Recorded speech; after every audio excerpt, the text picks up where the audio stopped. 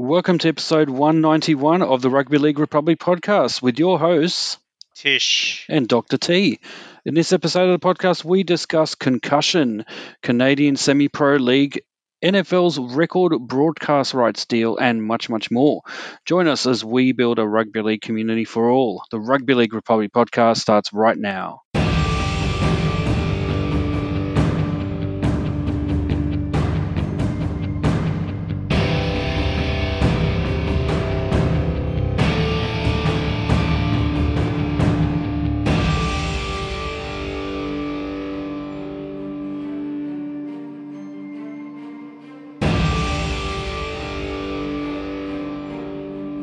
Right, welcome to episode 191 of the Rugby League Republic podcast, where we aim to bring you the everyday fans' perspective on the greatest game of all, rugby league. This is Rugby League for the people. I'm your co-host, Dr. T. Joining me is Tish. Tish, how you going this week? Well, Dr. T, I am surviving. It was a pretty full-on weekend, really. Not just rugby league, but also what was happening with the weather and everything like that.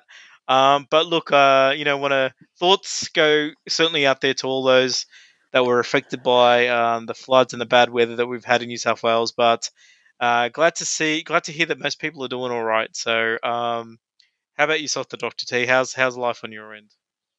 You're right. Not too bad, but we do obviously have an eye to what's happening with the once in 100 years New South Wales floods, because there's so much going on, and people are still not out of the woods. So all across New South Wales, from mainly I think the mid north coast and the north coast, but also definitely parts of Western Sydney. Penrith is affected. I believe I even saw in the news, was it Ivan Cleary had to actually evacuate his house. So Penrith Wow. coach Ivan Cleary had to evacuate his house. Really, this sort of hits home in terms of it's affecting everyone in these low-lying communities. So look, our thoughts go out to everyone. Please be safe, and make sure you communicate and listen to the authorities, and prepare for possible evacuation if possible. But yeah, in the world of rugby league, there's also a lot going on. So shall we just jump into it? Our 6 tackles. What do you think? Yeah, let's dive straight in. All right. So the first tackle is, as always, our news update. So here we go.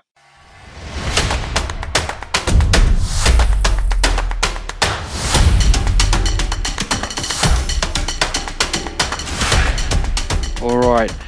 Got a couple of really interesting items to talk about here in our news update. Tish, do you want to take us away with the first one, which is about, well, you go ahead. You tell us what it's about. Okay, this is about Felice Kafusi and his Hall of Pain. But basically, Felice Kafusi has ignited or reignited the debate about inconsistencies when it comes to the concussion rules out there. So, and he's the Melbourne enforcer. I mean, he plays for Australia and Queensland, but he's fast gaining an unwanted reputation for his stray forearm, which is leaving a trail of controversy in its wake.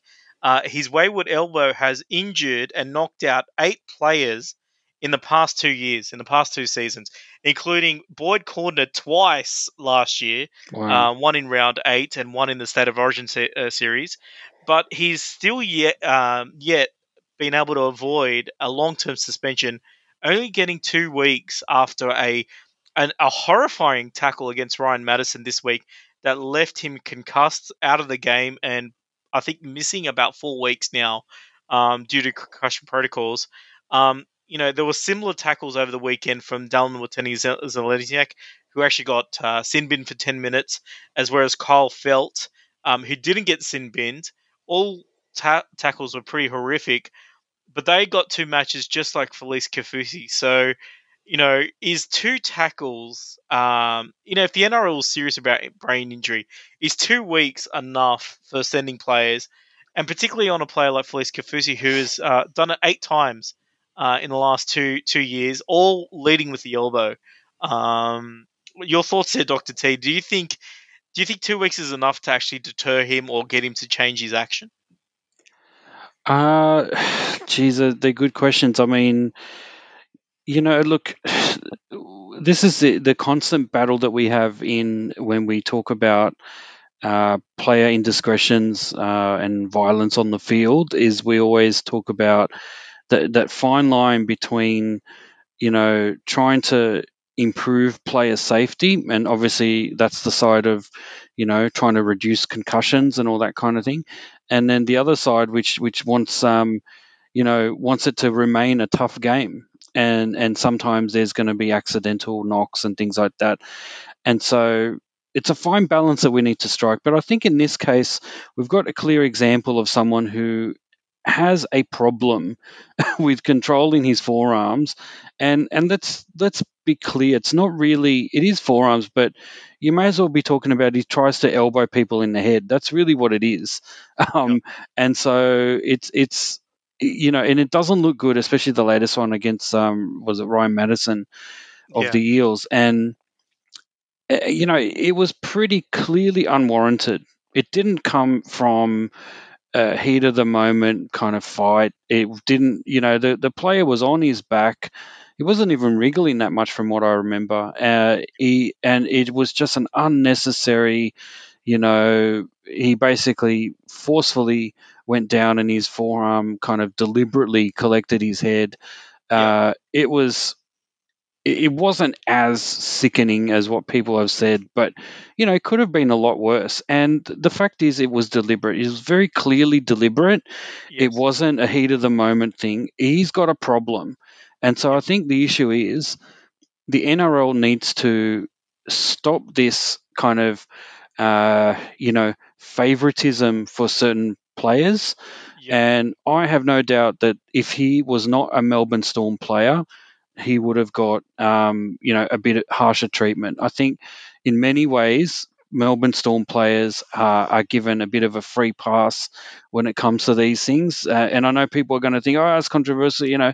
Well, people say the same thing about Roosters players, etc. And I don't necessarily disagree, but I think this is a clear case of, why else would this particular player keep getting away with it? He's done it multiple times over 2 years. We're a data driven business, the NRL.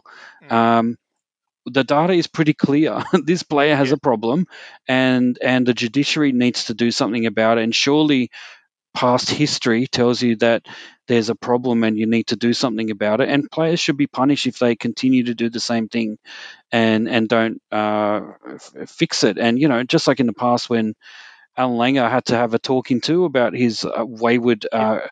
kicking style of bringing players down in tackles.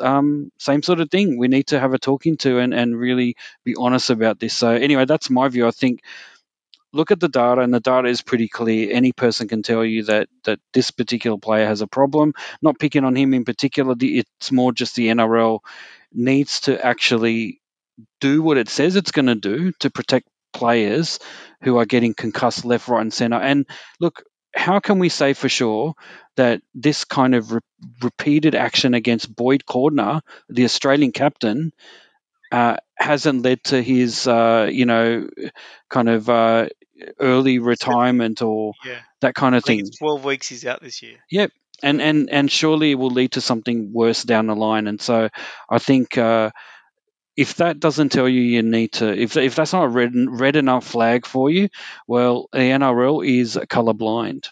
So, yeah. Tish, what about you? What are your thoughts? Yeah, look, I wholeheartedly agree. I think if a player has something wrong in the way their tackling style technique, and I think if you've injured a player, if you've injured other players, and it's more than sort of three times, in a season, for example, I think the NRL should actually, there should be a harsher sentence, or even, you should actually. I mean, in other sports, if you have an illegal action, you're actually banned from that sport until you get that action right, and you could actually prove you can actually prove that you've actually stamped that out of your game. And I think as soon as you bring something like that in, a very harsh penalty, because you got to remember this is we're not look, a brain doesn't heal like a leg or a shoulder or anything like that. And the reality is we don't really know the extent of what these injuries can lead to. So any sort of action that is, aimed or targeted at the head should really have very severe punishment. And we shouldn't, in this instance, have too much sympathy for the perpetrator, because I feel like the NRL sometimes is more sympathetic to the perpetrator than trying to get justice for the victim. um, Yeah. Particularly when it comes to, you sort of see, Ryan Madison's out for 4 weeks, but Felice Kafusi can play in 2 weeks, for example. Do you know what I mean? Like, um, Mm. Boyd Corner got hurt by the same player twice last year, and this player is only missing 2 weeks out of, like, did not get suspended. I don't. I mean, I went back and had a look. Look, I'm not 100% sure whether he missed some games last year, but the fact that he only got two suggests that he didn't have any loading, which would mean that he probably got it off the last two times he did it. But then Boyd Corner's out for 17 years, 17 weeks or 12 weeks or whatever it is, the total.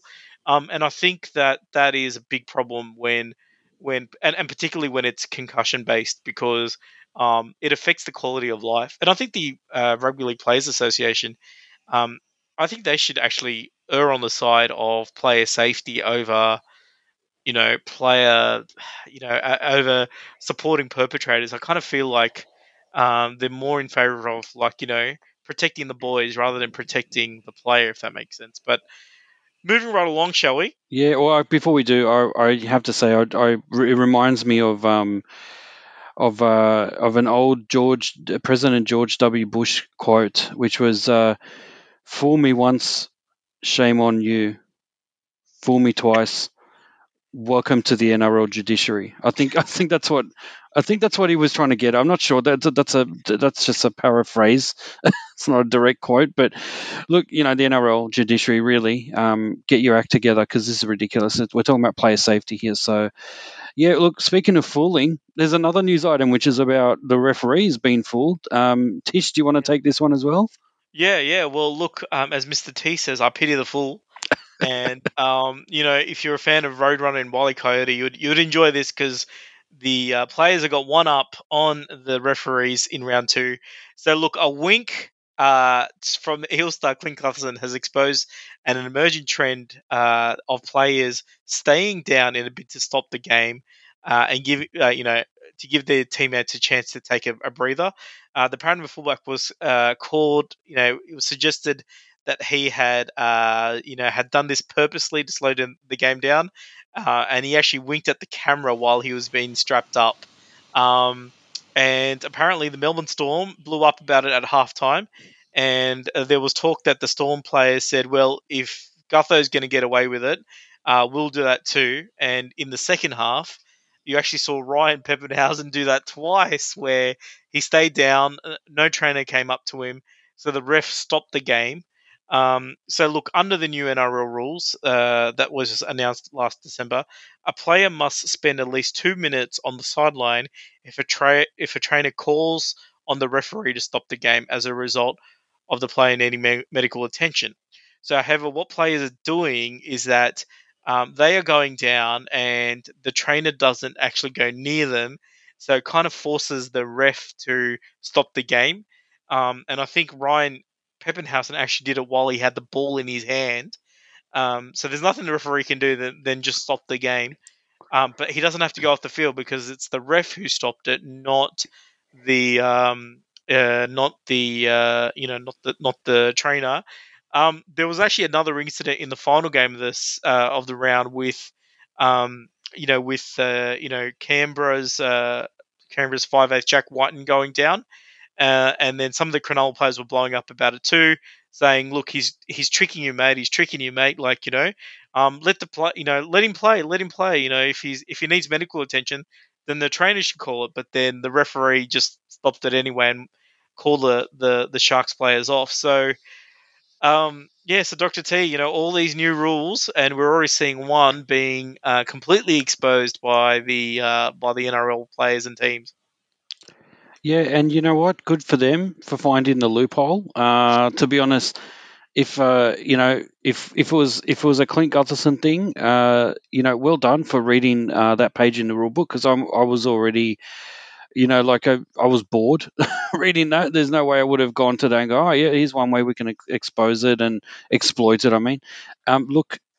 at the end of the day, it comes down to the NRL, and this is a problem with these constant changes in things. Is that you need some time to think it through and workshop these ideas during the off season before you implement them.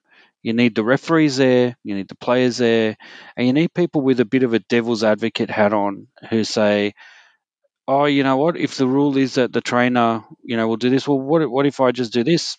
What if I just do that?" Um, Mm, this could have all been addressed earlier if mm, we actually think about, the butterfly effect of all these minor changes to rules.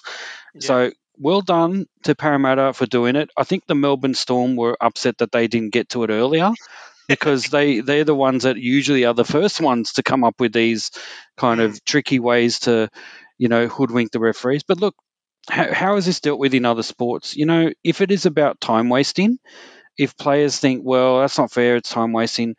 Well, how many times do we see this in other games towards the end of the game where there's a lot of slowing down of the play of the ball, and it is time wasting technically, but it's kind of seen as, oh well, it happens and you're allowed to do it because you've got the ball. And you see players taking, what's it called, surrender tackles towards the end of the game, just trying to get things and they get up really slowly at the end, like, and they pretend they've got a hamstring injury or something, need a stretch, all that kind of thing. This has happened, from day one of the game, and especially when it's getting more athletically kind of demanding, you can kind of understand. In some cases, you kind of go, I don't know if this is real or not, but it's been such a tough game that I can see why there's five players on the ground trying to get their hamstring stretched because, or cramping up with something. Um, but in this case, it wasn't. This is what players will do because they want to catch a breath. They're not necessarily trying to waste time. They're just trying to conserve their energy. So it's coming from a good place. They're not trying to hoodwink the referee with, they're not trying to sort of get the other team in trouble. They're just trying to catch a break.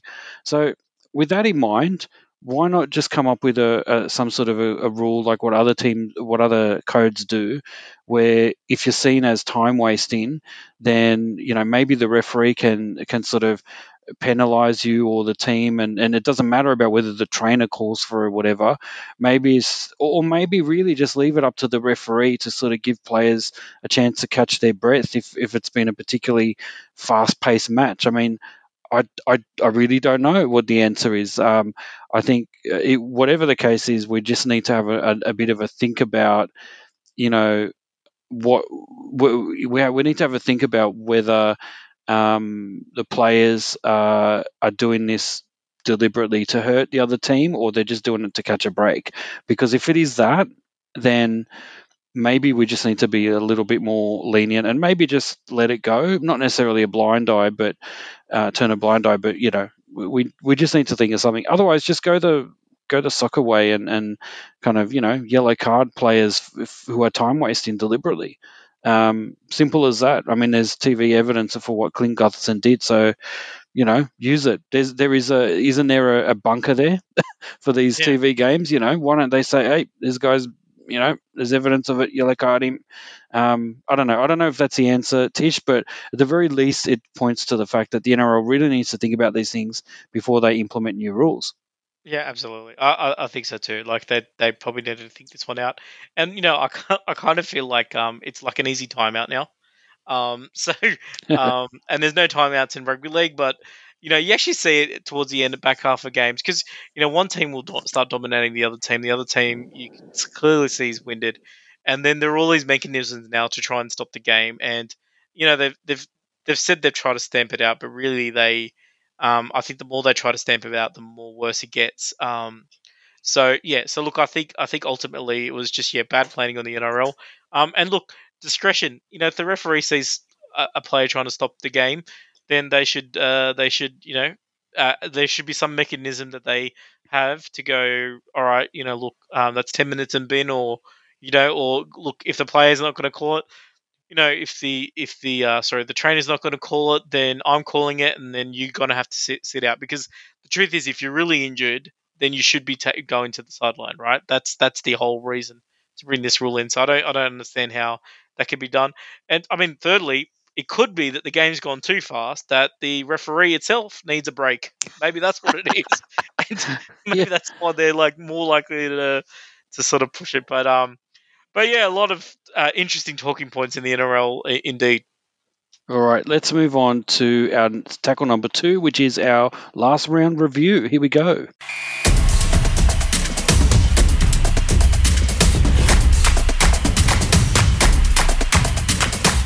Right, here's our review or our wrap of round 2. So I'll just quickly go through the scores. The Parramatta Eels finally defeating the Melbourne Storm 16 points to 12 in front of 10,416 fans. The Newcastle Knights defeating the New Zealand Warriors 20 points to 16 in front of 4,551 fans. The Titans over the Broncos in the local derby, they're 28 to 16 in front of 17,822. Penrith Panthers 28-0 against the Bulldogs in front of 5,062 fans in torrential rain, mind you. And the South Sydney Rabbitohs 26-12 over the Manly Warringah Sea Eagles in front of 3,218 fans. The Dragons 25 winning against the Cowboys 18 in front of 15,120 up there at Townsville, I believe. Sydney Roosters 40-6 against the Tigers in front of 6,107 fans, and finally the Raiders 12-10 over the Sharks in front of 3,145 fans. Tish, look, let me just sort of launch in there and say my highlight. We're only going to just talk our highlights of the round. Obviously, was the Eels' victory over the defending premiers, the Storm, and I have to say it was the way they did it.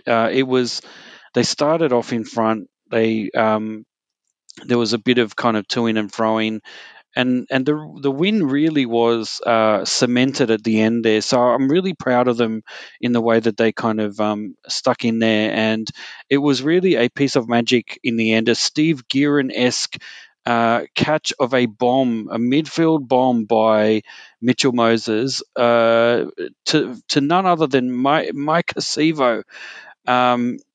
Who basically leapt over whoever the Melbourne Storm winger is. In fact, he did it twice. He did it earlier in the game as well. And this time he did it with only a few minutes to spare, and it was the deciding kind of try to put them 16-12 up. And it was a well-deserved victory. It was an amazing game. Considering the conditions, it was a really a great spectacle. So for me, it was rugby league was the winner on the night, but especially the Eels, and especially against the Storm. And I'm especially proud of that because it's not that often we can say that we can come away with a win against the Storm, especially one Storm team that is the defending premiers and so early in the season as well. So, look, that was my highlight. Tish, what about you? What was your highlight or major talking point from the round? Oh, look, my major talking point actually goes back to the year 1919 and the legendary Balmain Tigers team of Arthur Halloway, coach and captain, who had a remarkable feat to be the first team and the last team to actually have two back-to-back opening round games where they did not have a try scored against them. And that feat has not been repeated until 2021, when the Penrith Panthers have yet to concede a point. So after 100 years, a team has been able to do that. So what an amazing effort, I've got to say, from the Penrith Panthers. But the talking point that I think that this kind of shows is that I did a count, and in the opening two rounds last year, there was about two or three games. I'm not too sure about one of them, where a bottom eight side of the previous season had beaten a top eight side of the previous season.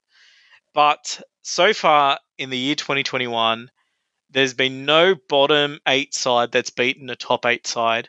So I think, for me, the spotlight, I've got to say, is that it is really a two-tier competition. There is clearly 8 teams. Probably a lot of people saying that it's the clear 6, and maybe that is true. And then there's another few that are jostling it out.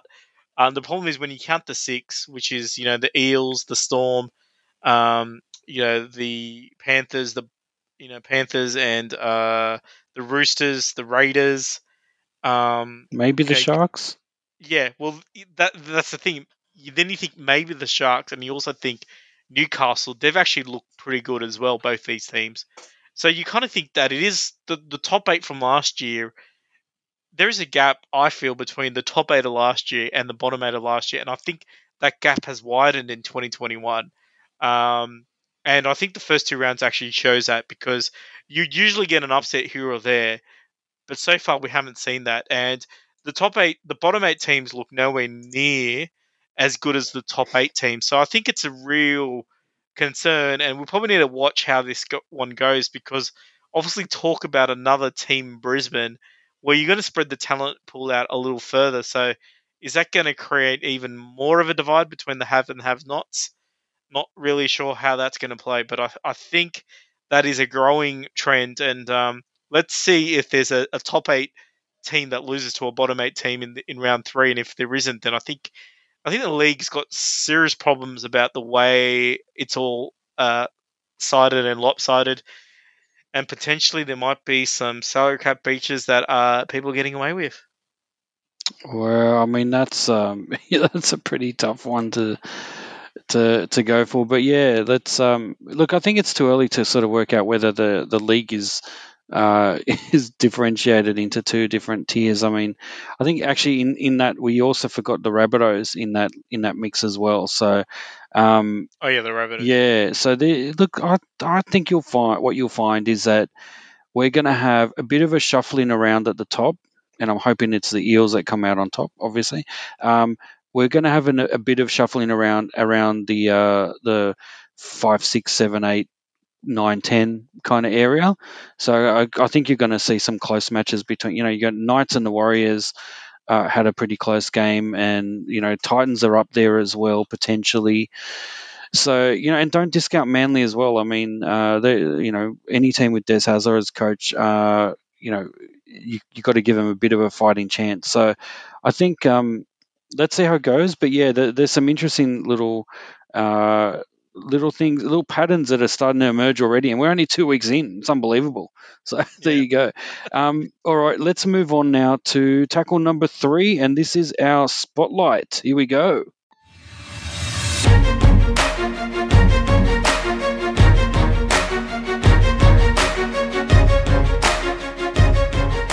All right, so the spotlight for this week is it's called Unthinkable: How the NRL Achieved the Impossible. Now, Tish, do you want to take this one? This one is it's COVID related. Yeah, that's right. That's right. So look, at the end of round two last year is when they had to make that historic announcement. In probably the most dramatic day in NRL history, March 23rd, 2020, where the NRL had to suspend the competition.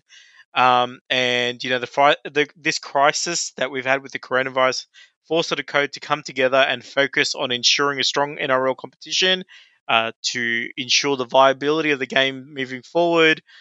Working together, and to sort of celebrate what rugby league has been able to achieve, the first ever sport or sporting code to be able to start playing again, post in the COVID season, setting a May 28th date that a lot of people told them that they were absolutely crazy and nuts, and even you had governments that told them that it's not going to happen, but yet they were able to defy all the odds and basically achieve what was touted as impossible, which was to get the game back up and away by May 28th, and really leading the way when it came to how a sport deals with the coronavirus, how a sport deals with the pandemic, how to do a bubble, how to keep players safe, and really, getting thousands of people that were, in a bubble to be able to cooperate hour by hour. It really is a remarkable achievement, and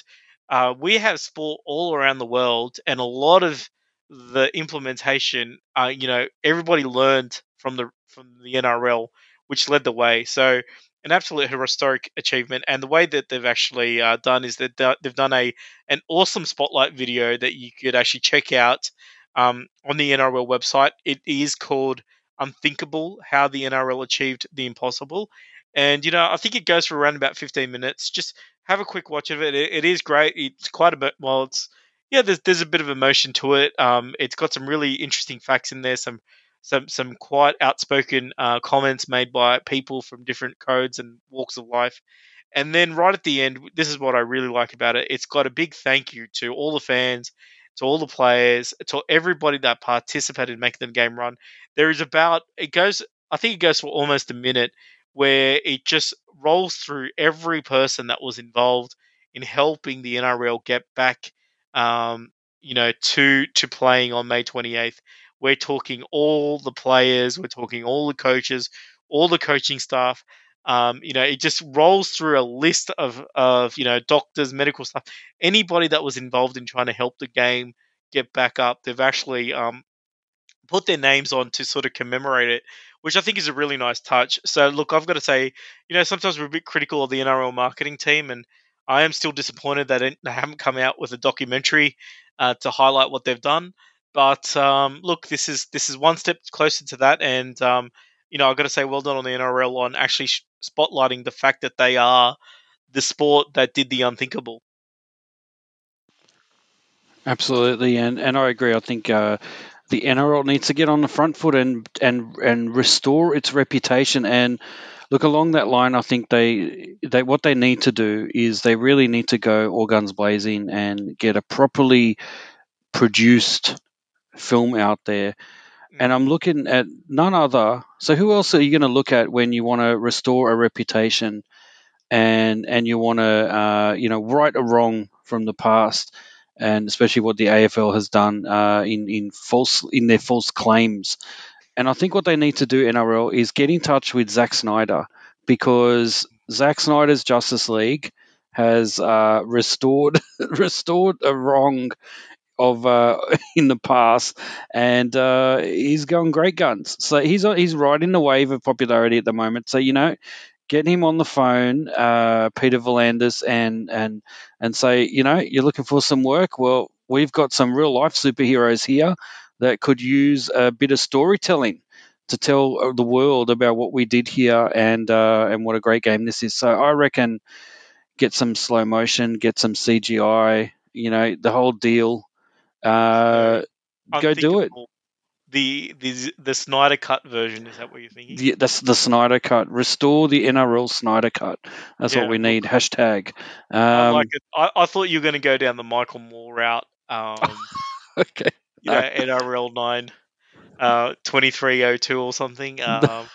Or maybe Louis Theroux's NRL Weekends or something like that. no, that's too much of a. It's got too much of the smell of an expose, as Yeah, opposed, which is not, you which is know, not what we want. it's not what we want at all. That's not the tone we're going for there, Tish. But look, I think I'm going for something more uplifting and more, epic, which is why I think we need to.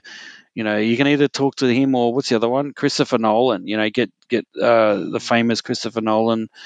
He hasn't done much for a couple of years, so let's see what he can do. But yeah, get the NRL up there and right some wrongs. So restore the NRL Snyder Cut. That's what I say. yep. All right, enough of that. Let's move on to our fourth tackle, which is it's all about football.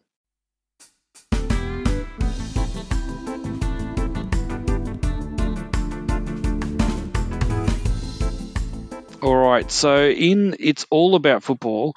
We in this tackle we talk about, well, we look at other football codes. So we look outside of rugby league and we discuss what the implications are for rugby league. So in this case, look, Tish, I couldn't go past this news story. It was the most epic news story in terms of something that we keep talking about here on the Rugby League Republic podcast, which is broadcast rights, TV rights, all that kind of thing, and how the NRL in the past has been dudded. And, recently, well, as a result of the COVID comeback, we Peter Volandis managed to get a bit of a TV rights deal that sort of, gets us moving for a little while. But then I look at this, and there's a big news announcement that came from the NFL, which has obviously Gridiron, for those of you who don't know, which has just secured a US $100 billion. That's right, $100 billion broadcast rights deal over an 11-year period. It is the biggest broadcast deal by any sport in history. And we think, and I'll go into it in a minute, but we think there are some positives here for rugby league. So I'll just give you a quick rundown of. So obviously, $100 billion translates to about 129 billion Australian, which is absolutely humongous. Here are just some little components of that. So it's got the involvement of streaming platforms. So Amazon Prime Video is getting exclusive rights to Thursday Night Football as part of this package. ESPN and ABC is getting two Super Bowls. The first one in 2026. There's obviously Super Bowls are kind of shared, so every year there's a new channel or a new platform gets the rights to that Super Bowl, which is obviously the biggest TV show, or broadcast show in America in that year. Almost regularly, you get the Super Bowl at number one there. ESPN is keeping Monday Night Football, and NBC is retaining Sunday Night Football, and Fox and CBS are holding on to their respective Sunday afternoon packages. And NBC will simulcast games on its Peacock streaming service, and Mhm. CBS will do the same with Paramount Plus. And ESPN Plus is getting one exclusive international game per year. So the interesting thing here is that there is a lot of uh, you know, it's not just put all your eggs in one basket. It is quite literally, it's a complicated. It looks like a complicated mess to an outsider who's used to. Who's got the rights for the NRL? Channel 7 for 10 years. All right, see you later. It's not none of this at all. In fact, the NFL for so long has actually been very astute in the way it's been setting up these packages. No doubt they have an army of lawyers, at the ready when they go to these negotiations, and they're very careful about who gets what and making sure that they get the maximum value out of their product. And it's paid off because this is an obscene amount of money for an 11-year period, and no doubt it has a lot to do with the streaming services coming into play as well. And look, we're not the only ones that think this is good for the NRL. Roy Masters, who's a renowned journalist for the Sydney Morning Herald, has published an article this week which argues the same point. So, just some quick sort of highlights from, and those of you want to check out Sydney Morning Herald or smh.com.au and look for Roy's article this week about that. He basically, let me just sort of quickly scroll through. One of the key things, as I said, is that he mentions is the entrance of Amazon Prime as a new broadcast partner, which, as I said earlier, has bought the Thursday Night Football package on its streaming service, and this is a huge investment. It's spending about $1 billion US per year. Keeping in mind that while that sounds like a massive amount of money, it only represents 10.5% of the total value of the NFL media rights. So Mm. think about that. This is one game a week, and it is counted as 10% or so of the total package. And it's Thursday night. It's not even the most kind of popular night. So, look, again, a lesson there for us potentially, I think, and I'm going to throw this to you now, Tish, before I move on to the next part. But what do you think about this idea of, breaking up the days so that you could say, look, let's just take, say, Thursday night, instead of having it as part of the usual, let's see what the the TV broadcasters do here. Why not just say, let's just isolate Thursday night as a package and say, right, let's just give it to a streaming service. Streaming is part of what we, you know, it's give them a chance to get involved. They might be outgunned, our local streaming services, by the Channel Nines of the world. But if you give a streaming service a chance, then you potentially open up, the market for other streaming providers to then challenge for that package or another package in the next round of rights. What do you think, Tish, as a way to kind of, is this a good idea for us to, think ahead in terms of how we can manipulate the market to our advantage? What do you think? Yeah, well, look, if you talk to many people that are in rugby league, um, they'll tell you that where the game grew the biggest is in the late 80s and early 90s, right? Yep. And Dr. T, if you could help me out here, because I'm trying to make sure I get this right. But as far as I remember, the Penrith Canberra Grand Finals were on Channel 10. Is that right? I believe they were. I remember Graham Hughes's voice commentating that one. Yep, That's definitely. right. And then, but the state of origins for those seasons were on Channel 9. Is that right? That's correct. That's right. And I do recall watching Australia versus New Zealand on Channel 7 I think you around the may be same right. period. Yep. Yeah. And there was And Saturday afternoons on ABC. on ABC. Yep.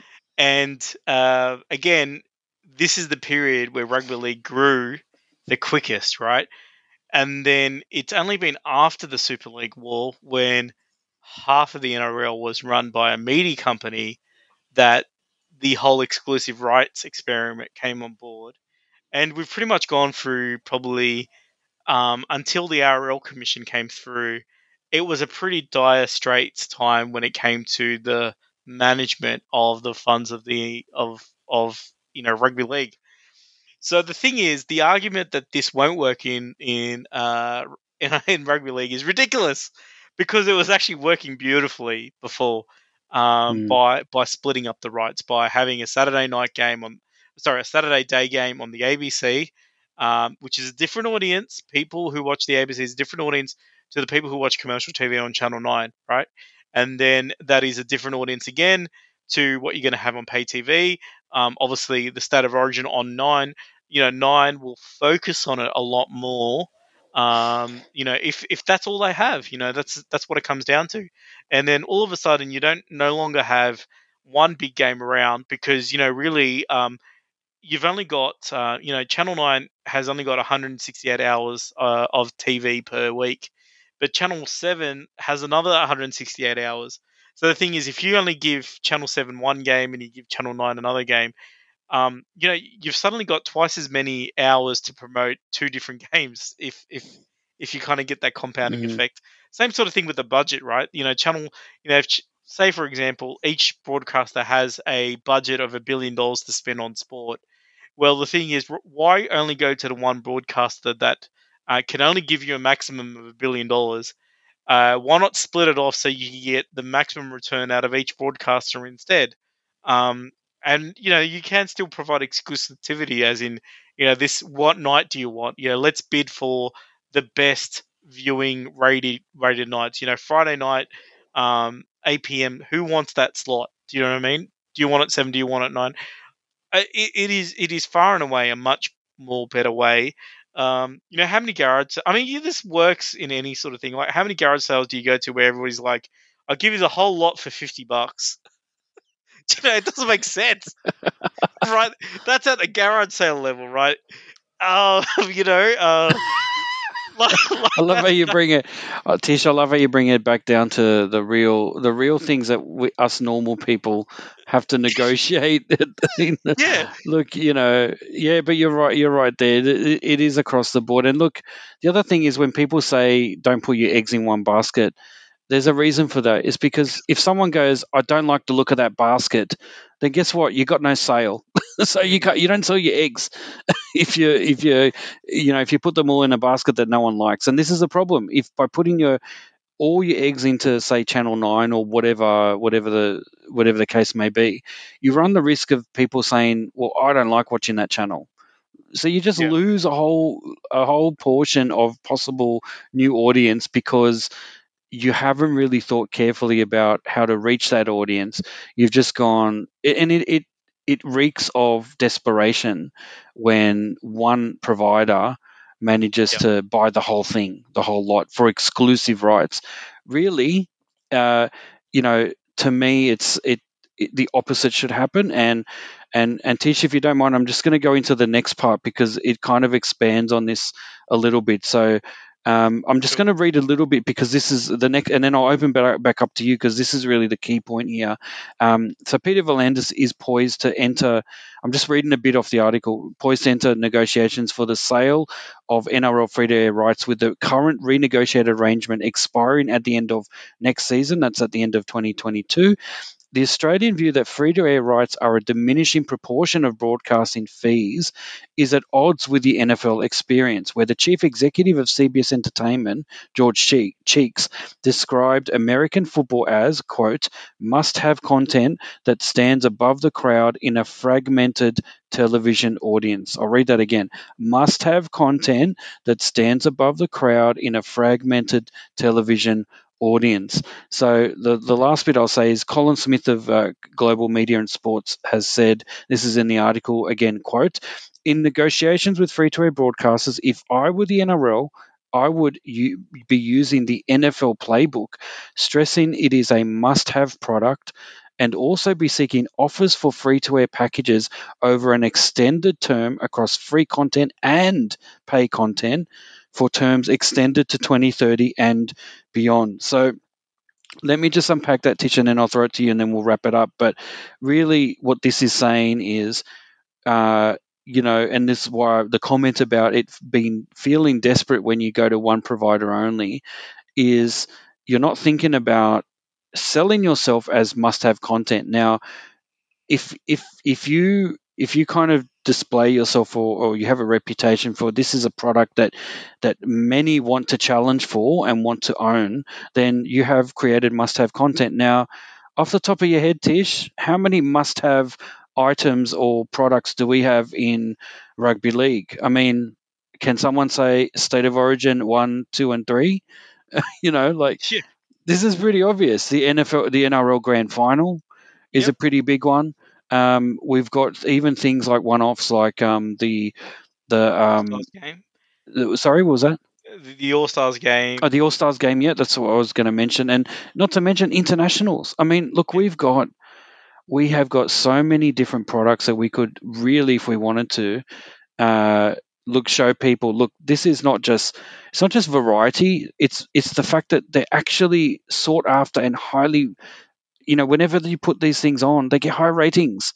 Why wouldn't you have them? And so we need to package it that way and say, look, if you don't want to challenge for the state of origin rights, we're going to go elsewhere.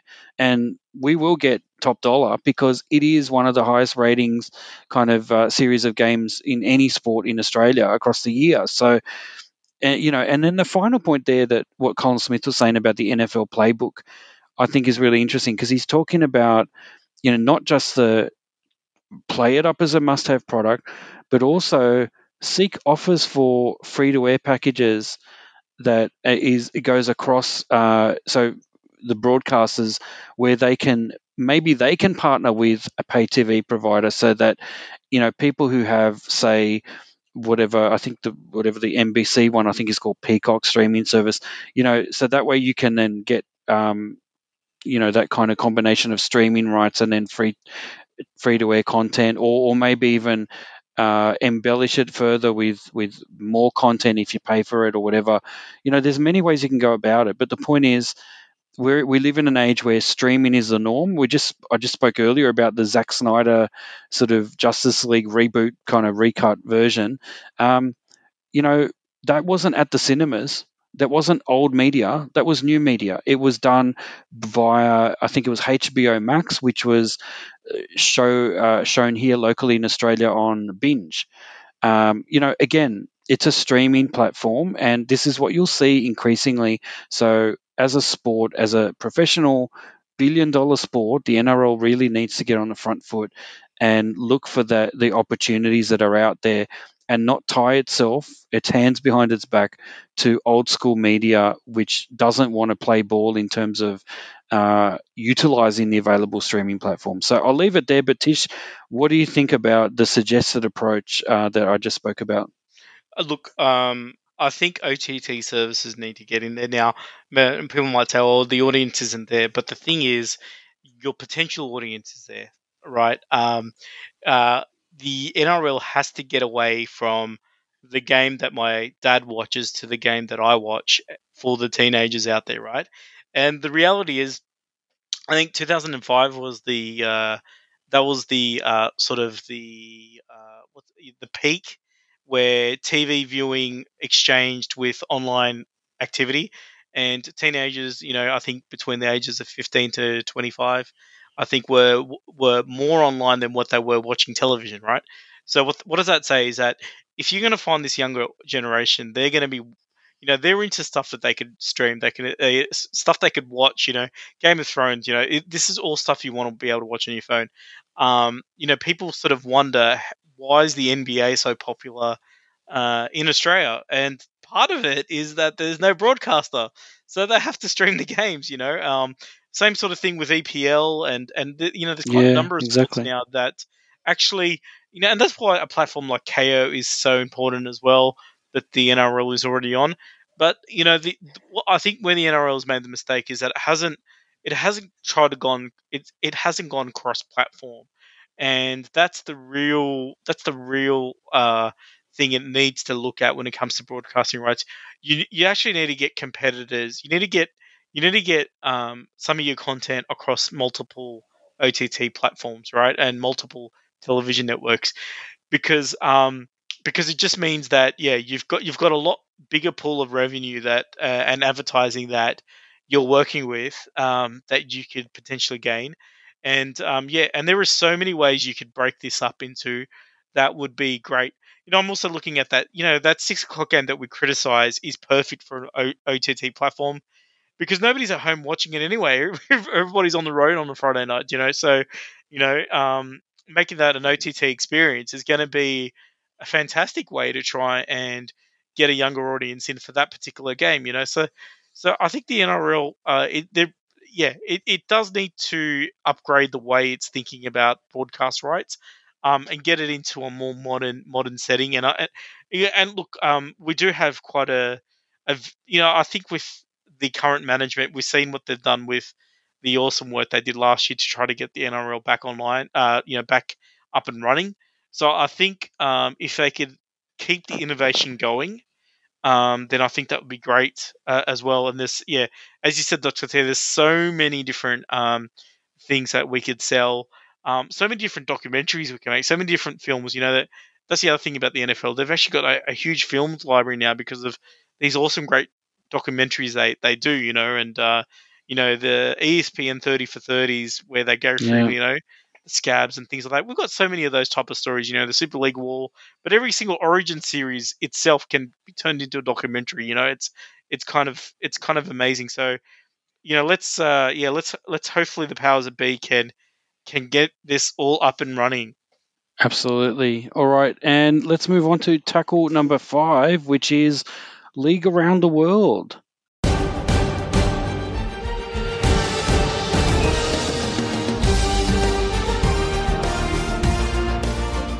All right, Tish, there's some big news out of Canada. Take it away. Yes, Canada, the home of rugby league dreams, And maple uh, syrup. and maple syrup. Is it? I don't know. Yep, that's maple syrup. Northern Exposure, Wolverine. But look, Steve Mascot has reported that after weeks of being teased by everyone from Reese Jacks and Boy George, the new semi-professional competition in Canada has been launched. So the Sheffield-based tech industry professional Chris Coates, and leads Toronto Wolfpack superfan Sandy Shilpe have been revealed as the leading force behind a 6-team men's and women's nines competition, which is slated to begin in 2021. The media release describes this league as being a first fan-owned professional league in the world. So I don't know what that means. Maybe, you get to they're like GoFundMe pages or something like that. The teams will be playing out of Ontario, Quebec, British Columbia, Saskatchewan, Alberta. Will all be sort of represented. So interesting to know Toronto being represented so far. But there you go. The Canadians, they're still trying to get a team back into the Super League. They're still trying to promote the game of rugby league in Canada. and it looks like a new nines competition for both men's and women's. Um, Dr. T, do you think this is another failed experiment waiting to happen, or do you think this one's got legs? Look, in the age of, as we just said earlier, streaming services and, again, to talk about the Snyder Cut, this was a fan led thing. If it wasn't for the fans that said, we don't like that and we want, to support you doing this, it wouldn't have happened. And so, you know, dreams can come true, Canada. Mm, So follow your dream. We've got two people there who, with a bit of backing and knowledge of the game and passion, obviously, who who are essentially setting up a league, and it's a semi-pro league, so it's going to be, I don't know what that means exactly, how much the players will be played, but players will be paid, sorry, and but look. Regardless of that, it's going to cover a big area in Canada, so it's let's see how it goes. I mean, this is something that hasn't really happened elsewhere in the world, and probably because there have been too many barriers in the past, and one of which is usually the authorizing body in each country is usually kind of against these kind of risky moves. But look, this is kind of a fan led thing, and it could work. And look, let's see what happens. I mean, don't forget the Toronto Wolfpack. It started off as a local kind of team, and once it got introduced into the lower levels of the UK competition, it started getting big crowds, and then towards the end, it started getting 9-10,000 people crowds, which is awesome. So you never know, there maybe is a market here for something different, and if enough people get together and it becomes like a bit of a thing, then it might actually get some legs and get moving. And don't forget the reason why we want to watch this with interest is because we've talked a lot about other types of leagues that have been kicked off, XFL and all these other things, which are usually led by not necessarily someone with a passion, but someone who wants to make money. And usually backed by a celebrity or something, and often those don't work because maybe the decisions they make are around the quick buck. Well, maybe this is not what this is. So I'm looking forward to this with interest. So, what about you, Tish? What do you think? Should we expect some big news out of this group in the coming months? well, I think so, and I think I would actually like to see the NRL actually pitch in and help out. Obviously this is a fan-led thing, and the NRL loves its fans. So obviously it's thanking the fans for getting them back on their feet. So look, I think the NRL should donate maybe one marquee player per team. Get a Benji out there playing in the nines. Cameron Smith. You know, get him out of retirement to play. Greg Inglis is starting back up in the Super League. Get him like that. Get some of these absolutely. If Billy Slater, if he could still play. Some of these guys that could put on some phenomenal plays, and even try and sponsor maybe some musical artists from Canada to sort of be like the team mascots, a bit like how they started the IPL. We could have Celine Dion, Justin Bieber, Shania Twain. I'm just trying to think of other like Canadian Michael. What's that? Austin Powers guy. He's Canadian, I Oh, think. Mike Myers, yeah. Mike Myers. Yeah, that's it. That's it. Just try and get all these. Alanis Morissette. Get these. Famous Canadians. Like let's Michael J. Fox, Michael. Back to the J. Future. Yeah, that's right, that's right. So I think something like that could work. Ryan Reynolds, Oh wow, the yes, there you Deadpool go. team. Yeah, I think doing something like that can. I think that's where we need to get to because the reality is like rugby league. It needs to associate itself with something bigger than what it is at the moment. And look, the Tina Turner experiment worked. So I think they could do that up there. It would be great to see. The Ryan Reynolds, Deadpool, you know, Quebecians versus Jim Carrey's, masked on Terry. I don't know. Just Jim Carrey's Pet Detectives. Pet Detective. That's right. That's right. That's right. Yeah, something like that. That I mean, that could it could be a bit of fun, but I think in the end, it could be fantastic. And wouldn't it be good if instead of pouring, a Gatorade bottle over the head of the winner, we just get a big barrel of maple syrup How gross. over the winning coach? Yeah, But look, I'm looking forward to the Quebec pet detectives traveling down to Australia and going up against the Cessnock Goannas yeah, from Andrew Johns' area, just to see, with maybe let's get or maybe against Manly. Just yeah. Well, to get the Deadpool and the Wolverine, to be honest, I Hugh think the Jackman. Tigers will still lose to a team out of Canada at the moment. So Speaking of which, let's end this by talking about the tips. So here we go. Final tackle, the tips.